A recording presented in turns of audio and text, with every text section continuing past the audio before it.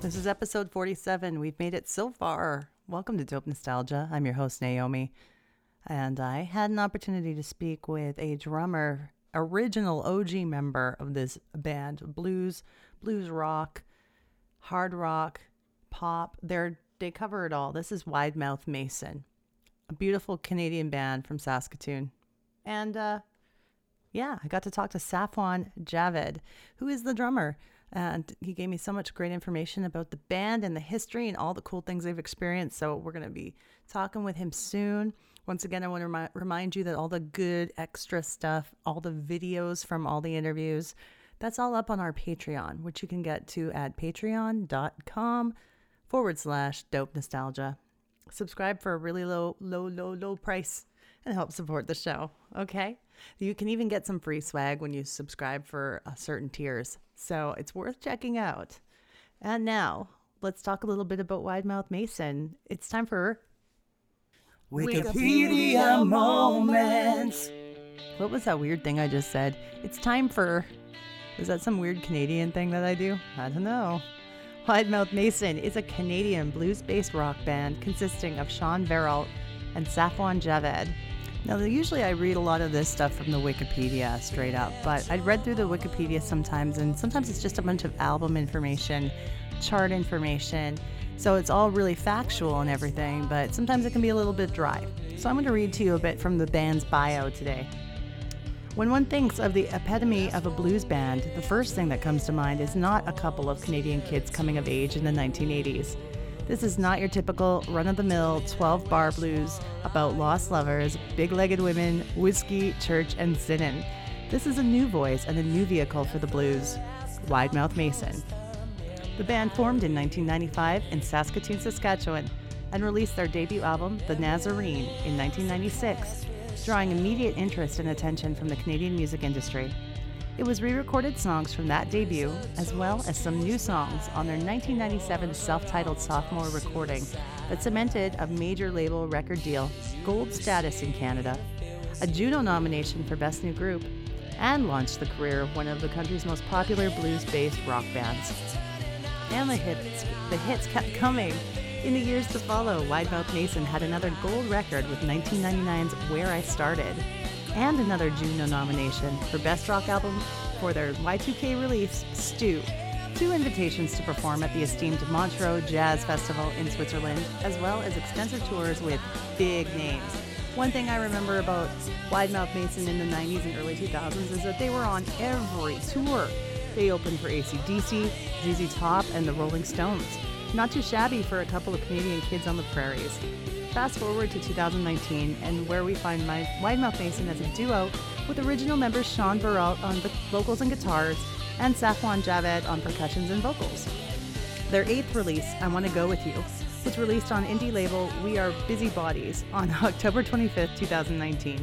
It is Wide Mouth Mason reinvented and unapologetically blues.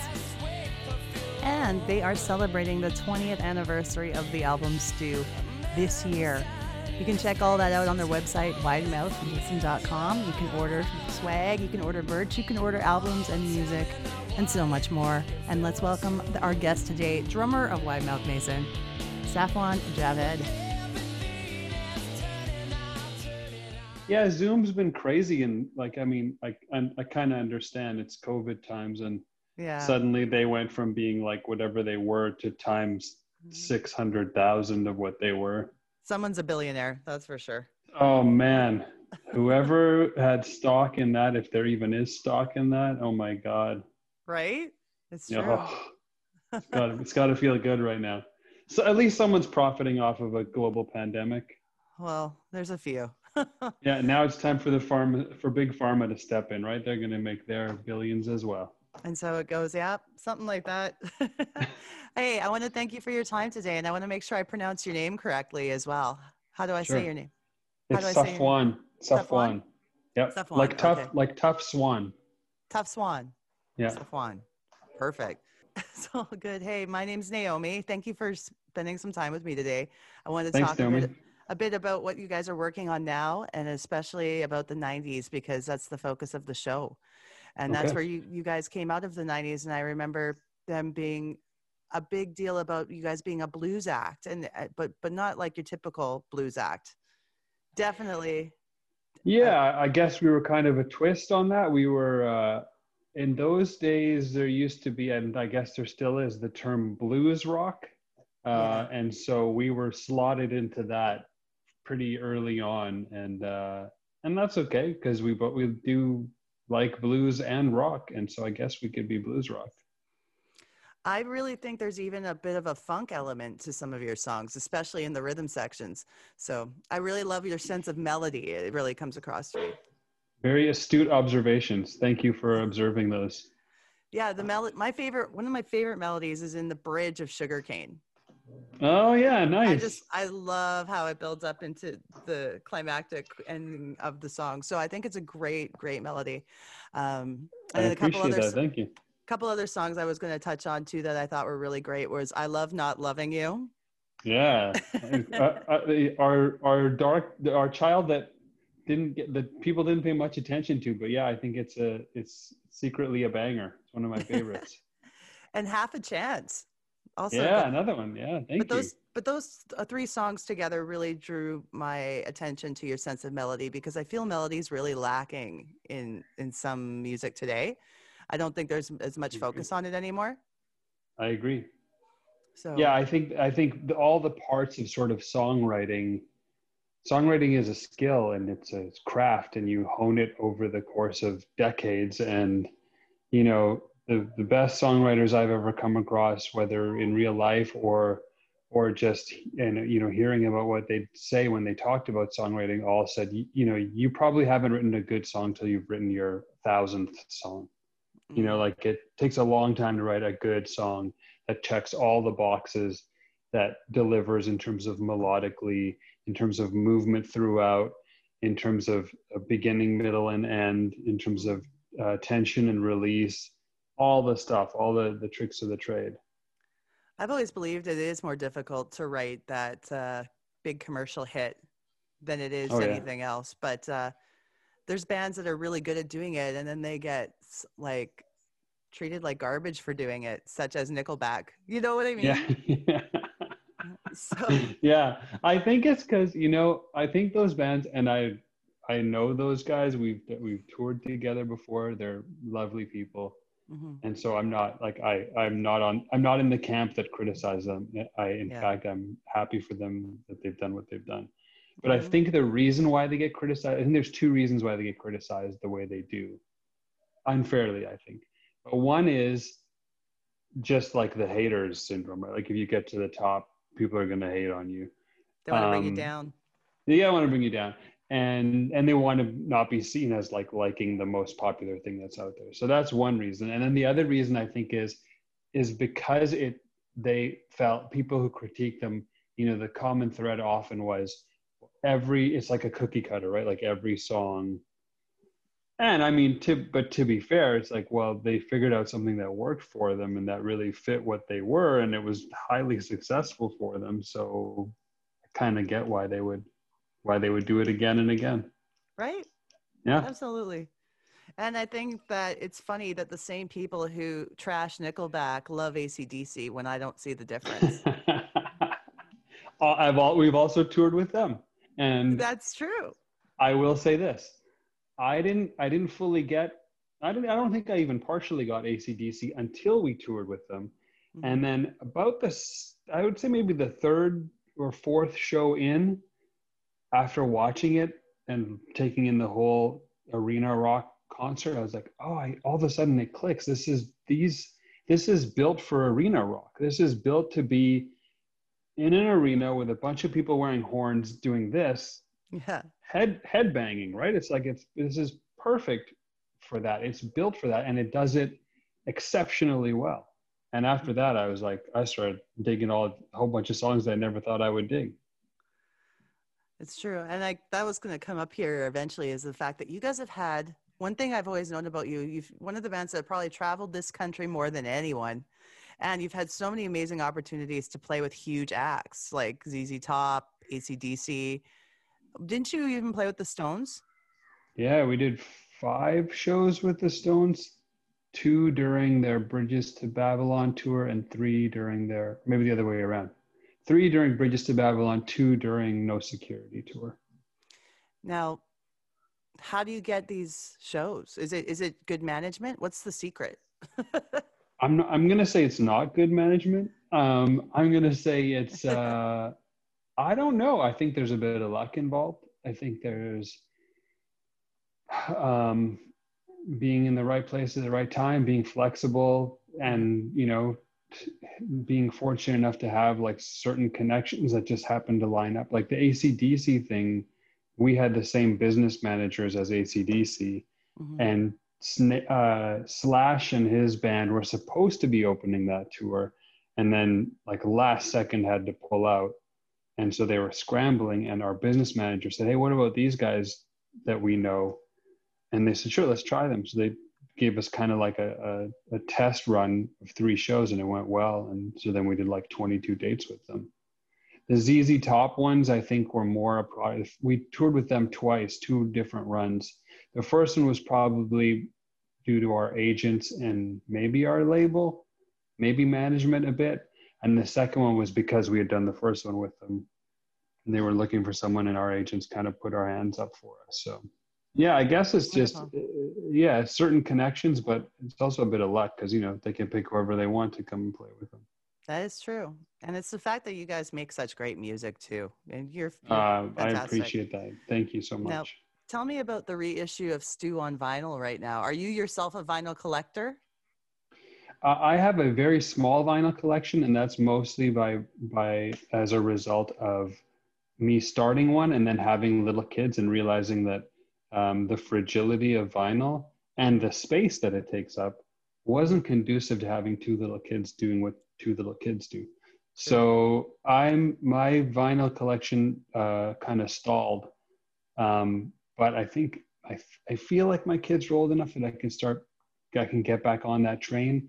And the reason why Stew has come out on vinyl is because it is its 20th anniversary. For the past, I'm going to say 10 years, we've had fans reach out to us saying, "Hey, none of your back catalogs on vinyl." There's a lot of people collecting vinyl these days and listening on vinyl. So, you know, it makes sense that some of those were our fans, and they kept asking for it. And we don't have the rights to the early part of our catalog. It's Warner's. So we kept trying to arrange it, but honestly, like all the hoops you have to jump through to make that happen are laborious. Like it's lots of time. It's other people kind of coming to the party and putting their time and effort in as well. It's redoing a bunch of stuff that you didn't think of when you did it in the first place. Like we didn't master any of those albums to be pressed to vinyl. You got to master it in a different way. We didn't make the album artwork to be put on vinyl. We made it for CDs, which it sounds like, well, it's kind of the same thing, but it's not. You know, you don't have the little insert part of the vinyl that has something on it. We hadn't contemplated that even. So anytime we'd like start to try to get some movement on reissuing back catalog and vinyl, something else would come up, either other shows we'd get involved in, our lives in general, making new records, whatever it was. Mm-hmm. So it's kind of like, I guess that's the silver lining to my COVID experience, is that it gave me the time. Like we couldn't do any shows. So we were like, okay, well, let's focus back on records. And we realized that it was the 20th anniversary of Stew. And we also hadn't forgotten, but were reminded that people want to hear our stuff in vinyl. So we were like, okay, we can do this. We have a window here to really focus on this. And Warner stepped up, and there you go. Now we have vinyl of Stew.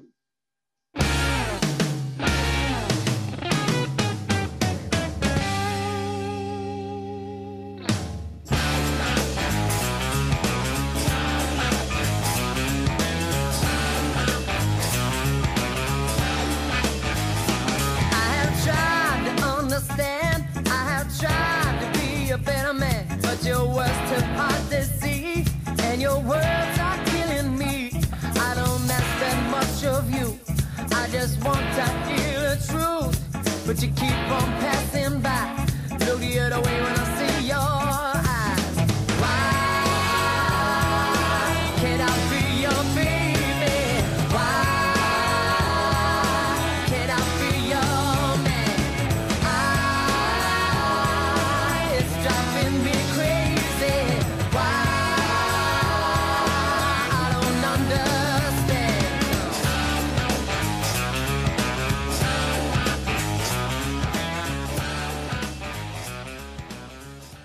So it's good that everybody knows that. We're going to spread the word that you can get your hands on a copy of it.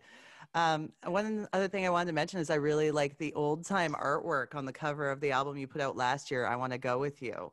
I felt that was one of the bluesiest albums you've done yet. So I feel the same as you. It's I think it's hands down the bluesiest album we've done, and that was on purpose. We've been writing songs and doing various stints in studios, demoing stuff up with an eye towards making whatever the next album was going to be. And so Sean had spent probably the last 3 or 4 years prior to releasing that album really honing this guitar technique he'd come up with, where he puts 3 slides on his left hand and plays lap steel. And he'd been playing slide guitar for a long time, and he even started experimenting really strongly with that, especially in the Stu era, actually. But he came up with this technique, which was really unique and allowed him different voicings and kind of made his brain work musically in a different way than it had before. And there was sort of a collection of songs or embryos of songs that came out of him honing that skill. And as we were demoing stuff, we started to realize that there's a group of songs here that are potentially make up the bulk of what could be an album of songs that really sit well together. And ultimately that became the album I Want to Go With You. And we filled it out with a few others, threw a cover in there. And yeah, it was like, polar opposite of the approach to Stu. Stu was a really produced and thought out and layered, multifaceted sort of layers of multi-tracking, different instruments, voicings we'd never use, instruments we'd never use. There was a string section in a song. There were keyboards everywhere. There was a horn here and there. So, that was Stu, but I Want to Go With You was the opposite, where we just went in and didn't even have fully sketched out ideas in some cases of the songs, and just played and recorded the first few takes and then sat and listened to see if we got anything. And sure enough, we did. I guess, we've been playing together since we were 10 years old. So you're bound to catch something if you just put the two of us in a room. Which method of making an album was more satisfying to you? Oh man, that's a really good question. I don't know. I love the randomness and spontaneity of just get in there and see what happens. And there's just also a certain, I guess there's a kind of pressure that comes with that, of like, hopefully something good comes of this. But at the same time, there's also like a fun pressure of, I know exactly what I need to do because we've mapped out this song right down to every little drum fill. And so I have to get all of those right. So I enjoy that pressure as well. I don't know which I like better. I think they're both, doing it both ways was important for us to have, just have experience, because that's part of our growth and part of our toolbox now. And I think you learn from as many different ways you can do things, you learn something new from all of those. And so, maybe we'll find a new way to do the next album. That's a good idea, right? Yeah. Let me, anyone who has any ideas, shoot them at us. Do you have any scandalous stories from back when you guys were young and having fun on tour and it was the beginning of everything? Were you bad? What were you doing? Oh man. Okay. I will say this. Honestly, I'm being dead serious. I think relative to what I had seen going on around us and just like kind of the rumor mill, I think we were pretty good. Like, I think we were pretty good. Like, maybe the worst thing you could say was sometimes I was a bit curmudgeonly. But like, I don't think we were like particularly mean or insensitive to anyone. I don't think we were like, I wouldn't categorize any of our behavior as as over the line in any way. Mm-hmm. And maybe there were nights here and there where someone partied a bit too hard, but to my recollection, nothing got so out of hand that like, you know, police or anything like that had to be involved. So I feel okay about it. Yeah, I we think. all party from time to time. That's just how it Yeah, is. you gotta let go a Yeah, little, right? that's true. That's Yeah. true. But it's funny because most of the bands I talked to were like, "No, we were pretty much just focused on the music." That's the I'm biro. like, That's the "Oh yeah." It's the equivalent of like doing an interview with a hockey player, right? Oh, we just got to go out there and give 110% and just get some shots on the net and really work hard and work as a team and stay together. And say 100 times in a sentence. Hockey We players. just got to. Yeah, we were just focused on the music, and yeah, we didn't. There was nothing scandalous. It's true. It's true. Yeah. What country? Now, you guys have probably gotten a lot of opportunities to tour other countries. What country besides Canada really embraced Wide Mouth Mason? Uh, in a weird way, China really embraced Wide Mouth Mason. We did a Yeah. tour of China in like 2002, I want to say. Maybe it was the end of 2001, something like that.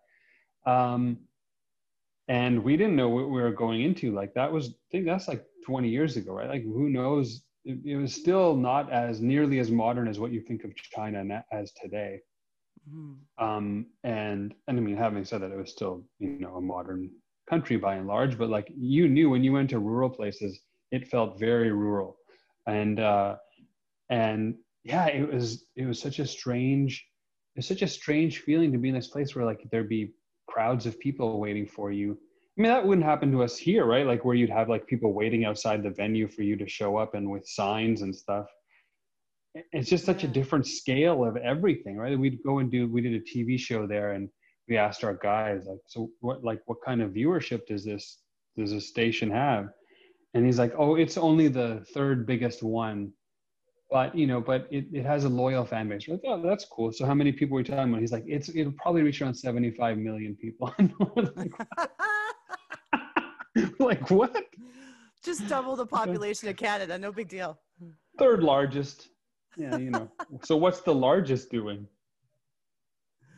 Oh, geez. I was going to say a billion easy. It's crazy. It's like, oh, okay. Like the scale is just, they're small cities they're like, we were doing places that were, you know, in their eyes, tertiary markets, like smaller cities. And they'd be like, no, 3, 4 million. And those are like little towns to them. Mm-hmm. Yeah, no. I mean, I think we feel pretty blessed to be here in Canada with all this space Oh and all man. this ability to properly distance from others as well, especially in Yeah, this. it's a very good, someone should do some analysis of that, the actual physical space and population density or lack thereof, and whether that's contributing to our ability to curtail the, the COVID. I'm sure it does to a point. Yeah. What now? Have you toured in Europe? We've gone to Europe to play twice. Both times we went to something called the Montreux Jazz Festival, which is in Switzerland. Oh. And it's a really cool festival. It's called a jazz festival, but really it covers every base you can possibly think of. Mm. Like Rolling Stones have played it, Aretha Franklin played it, like everybody's played it. And so we got randomly invited there because Sean, our singer, ran into the guy who books that festival. His name was Claude Nobes. He was in the offices of Atlantic Records in New York right when Sean happened to be in those offices when we had signed our deal with Atlantic. And they met and they got on really well. And immediately Claude was like, oh, you should come to our festival. And so, you know, people say things like that, but often that doesn't really mean anything. In this case, it meant something. So we went and played that and we got invited back again a couple of years later. And it was just unbelievable. We were so in awe of all of the people playing there that we the first time we had the ability to do this, we went in a week early and just watched like every single show we could see. Mm. We'd be like running between venues because we wanted to make sure we saw, you know, both Michelle Ndegeocello and Ziggy Marley, and they were playing at the same time. So how are we going to pull that off? And we'd be like just running back and forth. Wow, that must have been a massive festival with a lot of venues.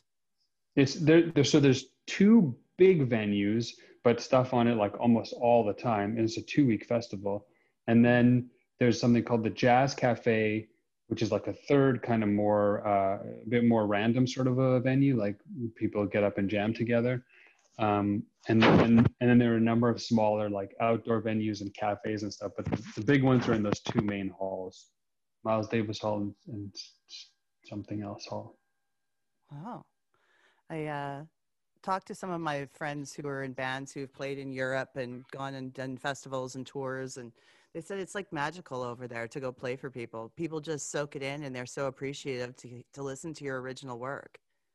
It really is. It's like and again, like nobody's heard of us in Switzerland, right? Like they're not there to see us, but they are there to hear and experience music. And so I think it was the second time we went there.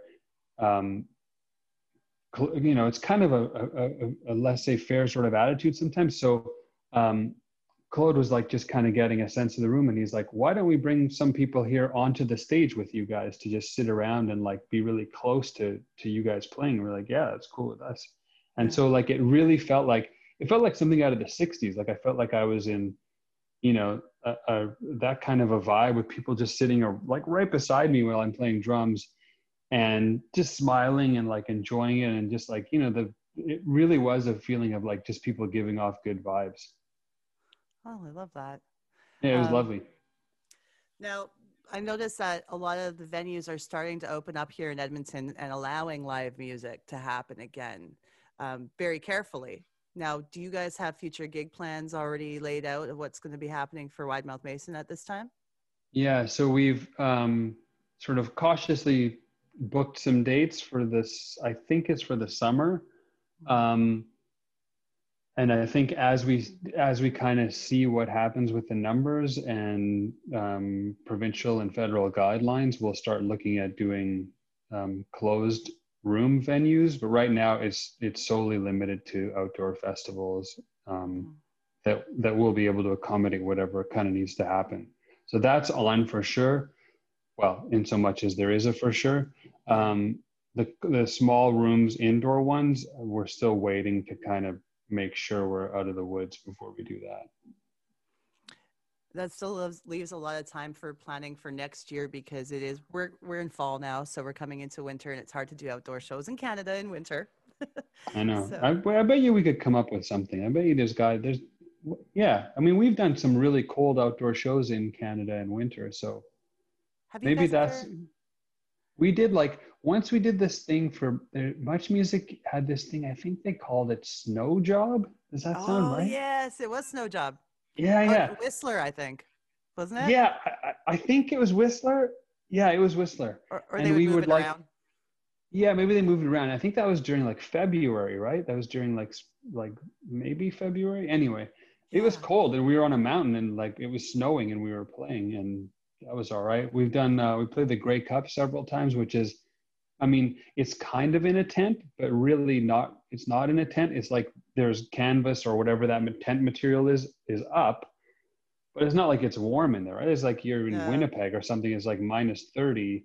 That thing's not going to do anything. It maybe breaks the wind a bit. Maybe it does, but usually there's like little slots in it too. So all I ever recall is just like hoping somehow that it would, you know, by playing, I'd get warm. It's always your fingers. Your fingers just get so cold. It sucks. That's so hard for a musician to play. It's not cool. And then like trying to keep your guitar in tune. Yeah, you can't. Yeah. We would like put remember hot shots, those things you shake and you stick them in your glove? Yes. We would try that, but it's still like your finger, you need to be able to move your fingers, so you can't hold on to a hot shot and hold a drum. Maybe you can. Maybe that's a new grip idea. I'm going to go talk to some inventors. I think it's a good plan. Keeps the dexterity. Limited market. Siberian, Scandinavian, and Canadian drummers, but there's probably a few of them out there.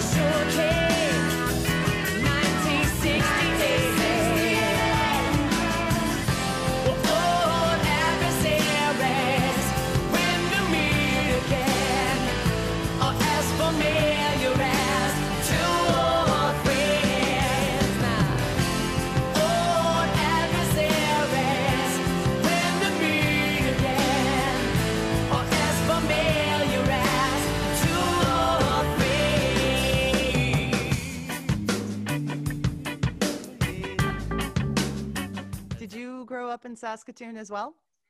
Yeah, Sean and I were we were classmates and buddies starting when we were 9 years old, grade 4, and went through elementary school together, went through high school together, and music was always our common bond. And are you guys still based out of Saskatoon?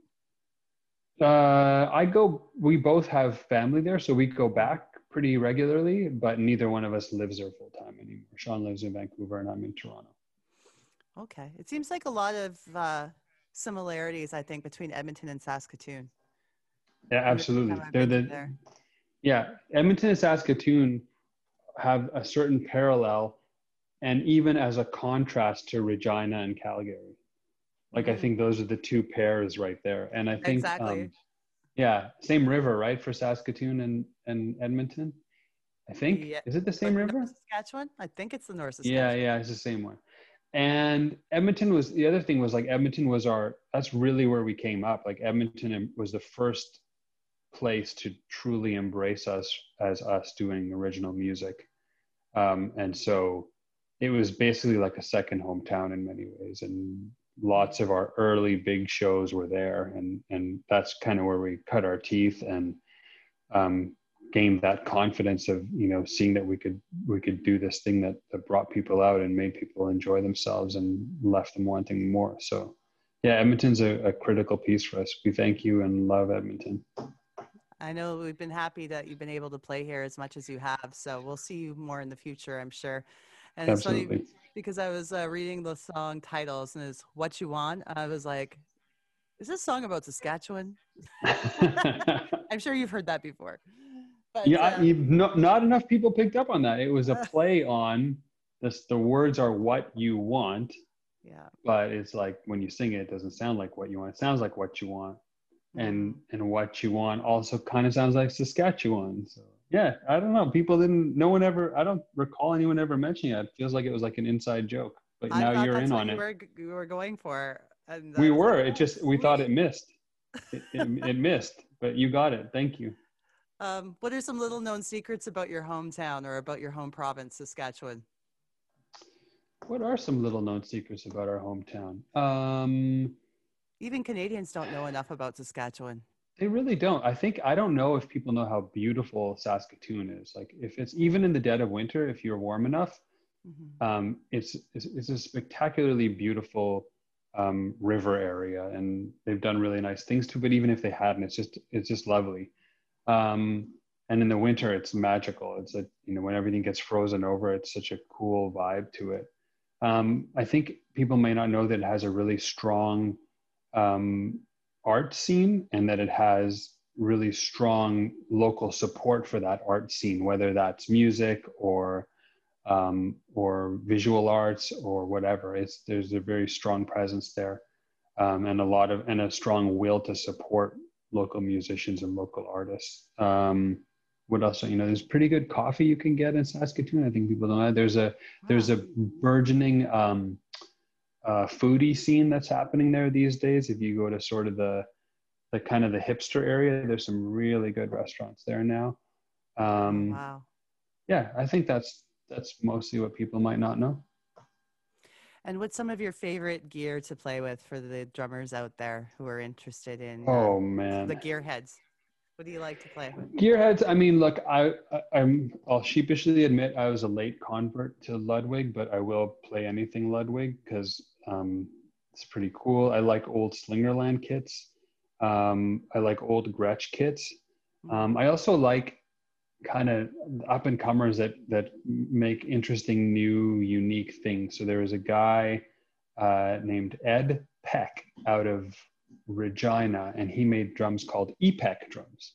And so I met him and I dug his scene, and I liked that it was local. So I started playing those. I still have a kit that he made for me called Fat Travelers, and it's like a mini kit. It's almost like a jazz kit, but it sounds huge. It's just like really great workmanship and precise bearing edges, and like everything is just done very nicely. It's almost like getting like a nice artisanal bread or cheese where the person who's making it has been not only doing it for a long time, but really puts a lot of care and effort and handcrafts that thing. Yeah, with love. with love and with, you know, with, yeah, that sort of focus. So yeah, there's that. I used to play drums called Canwood drums. I don't think Canwood's around anymore, but that was a guy out of Saskatchewan as well. I think he was near Lloydminster, so he was Saskatchewan, Alberta. And again, he made the drums like in his barn to start with, you know. So I like that. I like the idea of supporting local too, I guess, because I'm from Saskatoon. That leads into, what causes do you guys support? What kind of fundraising and such have you done? So we used to do charity auctions, and our pet charity was something called SOS Children's Villages, which is a really cool international organization, but it also has a very local sort of feel to it, in that it sets up local quote unquote villages that are designed for children in unfortunate circumstances where they don't have parents, and they come together in these houses and have a mother, essentially a surrogate or a substitute mother. It's none of those. It's actually she becomes their mother, and is someone who herself does not have kids or is not able to have kids, or for whatever reason is in that position. And yeah, it's just really cool. I had a distant relative of mine who ran one of those in Pakistan. That's where I first heard about it. And then once I think Sean had gotten into Johnny Cash a lot and was reading one of his biographies, and he was really into it too. And it like literally, it reaches everywhere in the globe. So that's a really cool one. I personally really like MSF, Médecins Sans Frontières, Doctors Without Borders, because they go to places that nobody else does and take huge risks and do incredible work in the most trying of circumstances. And you got to think, it's like people who, and many of the people there are doctors, right? So it's like they could be wherever they are. If they're certainly in the sort of Western developed part of the world, or more developed part of the world, they could be making a whole lot of money, but instead they go and do this thing where they're not making very much money and risking their lives to help people in the worst possible situation. So that's been a favorite of mine. I tend to, you know, when I look at sort of who's out there doing what, I look at a few factors. I look at sort of what's the vulnerable group that's being targeted? What is the history of the organization in terms of what money it spends on overhead, and what percentage of the money actually goes directly to the cause at hand? That's important. A lot of people don't realize. No, for sure. And that research is out there. You can easily find it. So I agree with you. It's really important. Check out what's going on and make sure that you're not, you know, if you're going to give, make sure that most of your money is going to where you're intending it to go. Yeah, I think just in general, you know, we believe in kind of all the things that make sense to believe in, like human rights and equality and social justice, and ensuring that, you know, as a society, as a civilization, everyone rises, not just some people at the top. So that kind of feeds into who and what we choose to support and get involved in. That's beautiful. Thank you for sharing that. Now people can know about some of these causes as well. There's a couple more questions before we wrap this up. I was going to ask you, what album track did you wish would have been a single? A deep cut. Oh, wow. That's such a good question. What album track do I wish would have been a single? I'm going to play a clip of it. I'm actually going to say one from Stu. There is a song called Breathe Out on Stu that wasn't a single, and that I was like, I think there should be a single. No one listened to me. That's okay. Well, they'll listen to you now, because I'm going to play a little bit of it. So excellent. Everybody get a chance to hear it as well. Just to wrap things up, I wanted to ask you, what food or clothing item or toy, anything like that along that lines, makes you nostalgic for the 90s? Oh, that's a great question. What makes me nostalgic for the 90s? Well, many things make me nostalgic for the 90s. The first three versions of the Air Jordan sneakers, nice. The Super Nintendo, yes. Any game on it, and Kool Moe Dee and Public Enemy, and Beautiful. Eric B and Rakim. That's great. That's exactly a good note to wrap up the interview. And I want to tell everybody to check out what Wide Mouth Mason is doing now and upcoming. So if you just want to tell us once more, what are you guys focusing on right now? We released our latest new album at the end of 2019. It's called I Want to Go With You. We will shortly, when we're able to, i.e. when COVID allows us to, go out and tour in support of that album. It's very bluesy, so the shows will reflect that. We just are re-releasing our album called Stew on vinyl for the first time. It's available now for purchase. It should be manufactured and shipped by November. Great. That's all I got. Thank you so much for your time today. It was a pleasure speaking with you, and I wish you all the best and all the best to your bandmates. And you guys be healthy, be safe. All right. Right back at you. Thank you so much for having me. It really was a pleasure.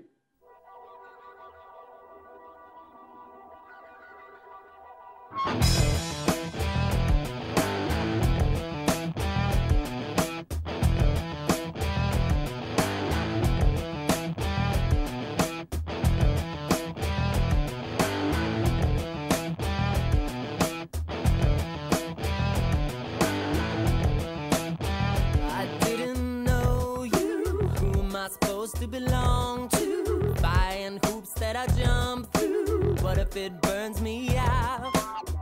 I need a breakthrough. Everything else I can undo. Rust in the brain like an old screw. Spinning myself through doubt. Yeah.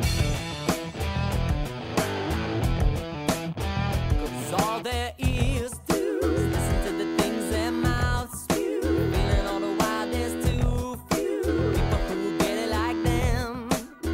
She always spoke true, saying that I wouldn't miss you. Can't turn it off, but I want to get it right out of my head. Breathe out on her. Breathe out on her. Breathe out on her.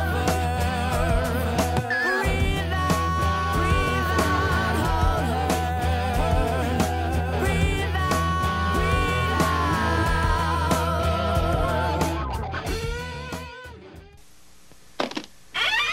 After these messages, we'll be right back.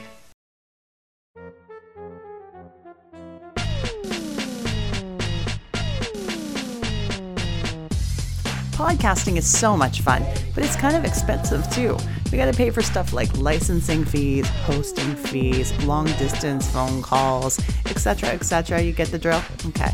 Well, we have a new thing called Patreon. Now, Dope Nostalgia has a Patreon account where you can subscribe to premium content. And what that means for you is for the very low starting price of $1 a month, you'll be able to get the podcast 2 days in advance of the regular release. Not only that, $3 a month, you get exclusive video content just for you guys to check out, bonus stuff all the time that you don't get with the regular show. So check it out, patreon.com/dope nostalgia. Become a subscriber today and get all the good perks. I don't wanna grow up, I'm a Toys R Us kid. They got a million toys at Toys R Us that I can play with. I don't wanna grow up, I'm a Toys R Us kid.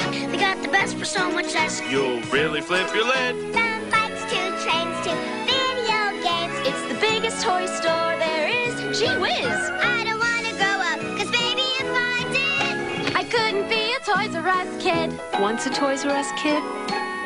Always a Toys R Us kid. And now, this is Fucking Stupid with Naomi, Kendra, Charity, Mike, and Colin. This is Fucking Stupid is Fucking Stupid. It's a stupid game we play where you have to guess the hot song of the 90s or a super obscure song of the 90s. Our friends have no idea what I'm going to throw at them. Why don't you come play along with us? All right, Colin, welcome to the game. You've played it before. Yo, yeah. I know what's going Fucking on. terrible, and let's do this. Back where I left off. I'm gonna go find where I left off. We have a lot of. I wonder if I can. I can't really shuffle the list, unfortunately. I just kind of have to jump around it. Because right now I have a bunch of like. Jump around. stuff. House of Pain for 10. Okay, back in the game. Now you just kind of shout it out when you know it. Okay. The song title has to be exact. Okay. All right, here we go. Oh, Are You Jimmy Ray by Jimmy Ray. 10 points. Woo, see, it's gonna come from behind. Look at this. Yes. Charity, have you heard this? Yeah, I've heard it. Heard it? Yeah. Mike's heard it. Jimmy Ray. Who wants to know? Mike, you're a little behind here. I thought you were. I thought you was just guessing right now. Okay. This one. This is fucking. I think it's easy. Oh, Bad Boys, Inner Circle. Bad Boys. 10 points. We're gonna lose so hardcore now. It's not fair. No, there's some hard ones though. Okay. Next one. Hot Stepper, Inni Kamoze. Close. You got 5 points for Inni Kamoze. What's the name of the song though? Here Comes the Hot Stepper. 10 points. 10 points for Charity. That was a series of easy ones. That was I Not got this that one. on the first echo. This one's. I don't think this one's easy.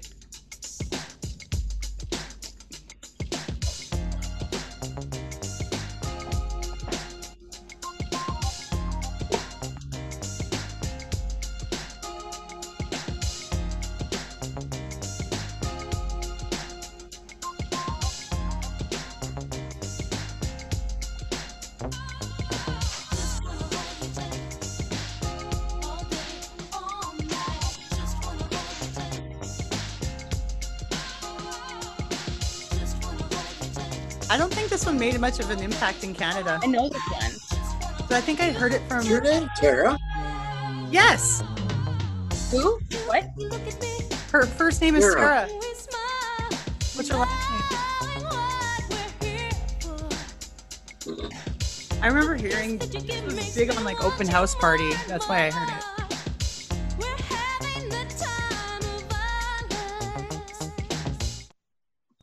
You got Tara out of that? That's good. Yeah. Tara Kemp.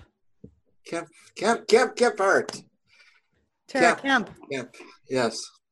And the song's called Hold You Tight. Yeah. I almost want to give you 5 points. I'm going to give you 5 points. Yeah, I did 5 points for a name. That's Tara.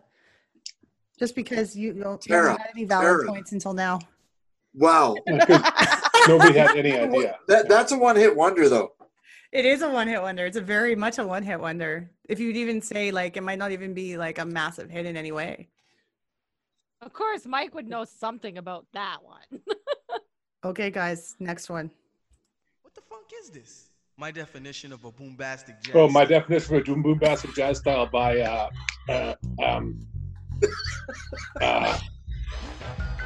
Shaggy? Nope. Shit. I love how he tells you the name of the song right at the beginning. Yeah. Oh, what the fuck is the name of this fucking group? Dream Warriors. Dream Warriors. Yeah. 10 points. You got him. That was I did an episode on this band already. Do you guys remember that at all? Watch Your Face in My Sink. That's the other one they did. Nope. Okay. This is later 90s.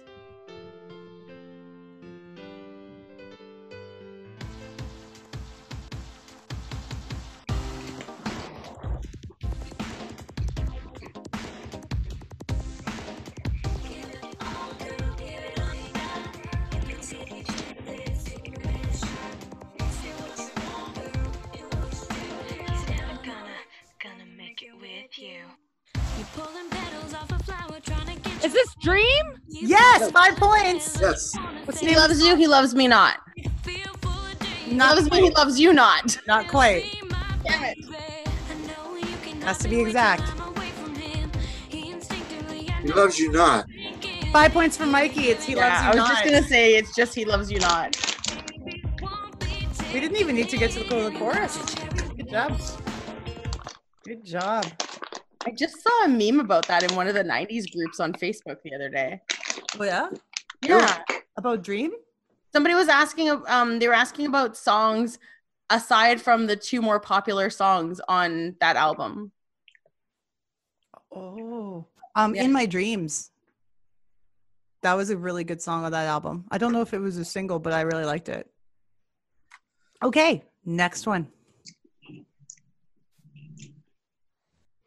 Why isn't it playing? Maybe it is playing. It is playing. This one might be tough, actually. I don't know. With the thunder there, I would have thought it was Thunder Rolls, but it's not country.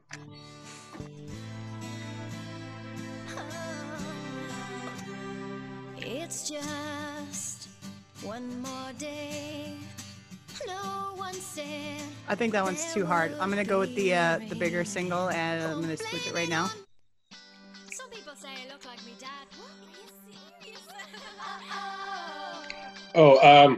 C'est La Vie by is that S Club 7? No, but it is C'est La Vie, 5 points. What's the name of the group?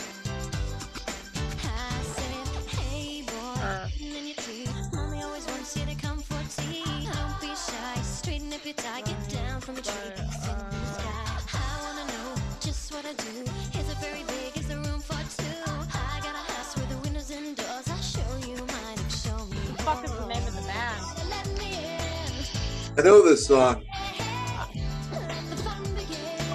Is it Sixpence None the Richer? Nope. Nope. Ah, fuck. I can't remember what it is.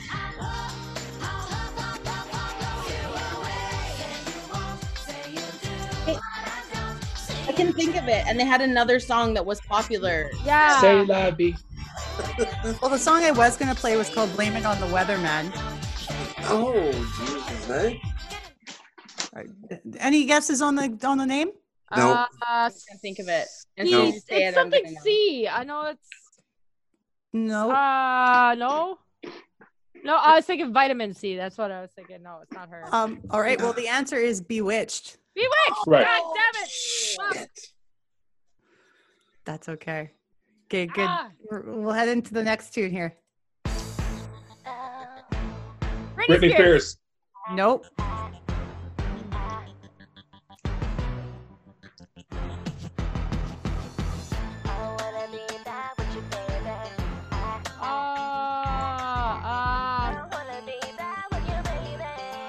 I Want to Be Bad. It's called I Want to Be Willa Bad. Ford. 5 Willa points Ford. for Mikey.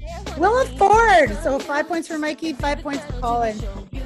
Willa Ford. Mikey, are you cheating? I saw you looking at Did he get something. Shazam when we were talking about how to get Shazam? He's looking No. down at something. I saw it. No, you probably guessed at the name. My because beer. it said it- because it Okay. said it. Right? Okay, I'm just doing a little maintenance. I'm going back. It was the first line. It was the first line. I want to be bad with you, baby. Okay, so that's Willa Ford. Willa Ford was notoriously hated by girls because she was Nick Carter's girlfriend for a while. Oh, wow. Who? Yep, Willa Ford. Once again, check out all of the social media links for Wide Mouth Mason at widemouthmason.com. They have everything there you need to get into the band. And I'm very excited that Safwan had spent the time to be on the show. Thank you so much. It was a pleasure speaking with you. And then next week, guess what's coming up? Okay, this band that I absolutely adored in the late 90s. They were in Metal Edge magazine quite a bit. They were pop, rock, a little bit of metal, and a little bit of glam. Like, they were super cool. I absolutely loved their music. They're called Enough's Enough. And the former lead singer of Enough's Enough, Donnie V, spent some time talking to me to do a great interview for you guys. And not only that, but it was one of the best chats I've ever had on the show. Absolutely adore him. Great time. So next week, Enough's Enough. You guys take care. Be safe out there. And please, please, please subscribe to our show and share it with your friends. Take care. Social media, yeah, we've got it. Send us an email, dopenostalgiapodcast@gmail.com. Twitter, nostalgia dope. Or on Insta, dope_nostalgia. This podcast is licensed by SOCAN because we believe that artists should be paid for their work.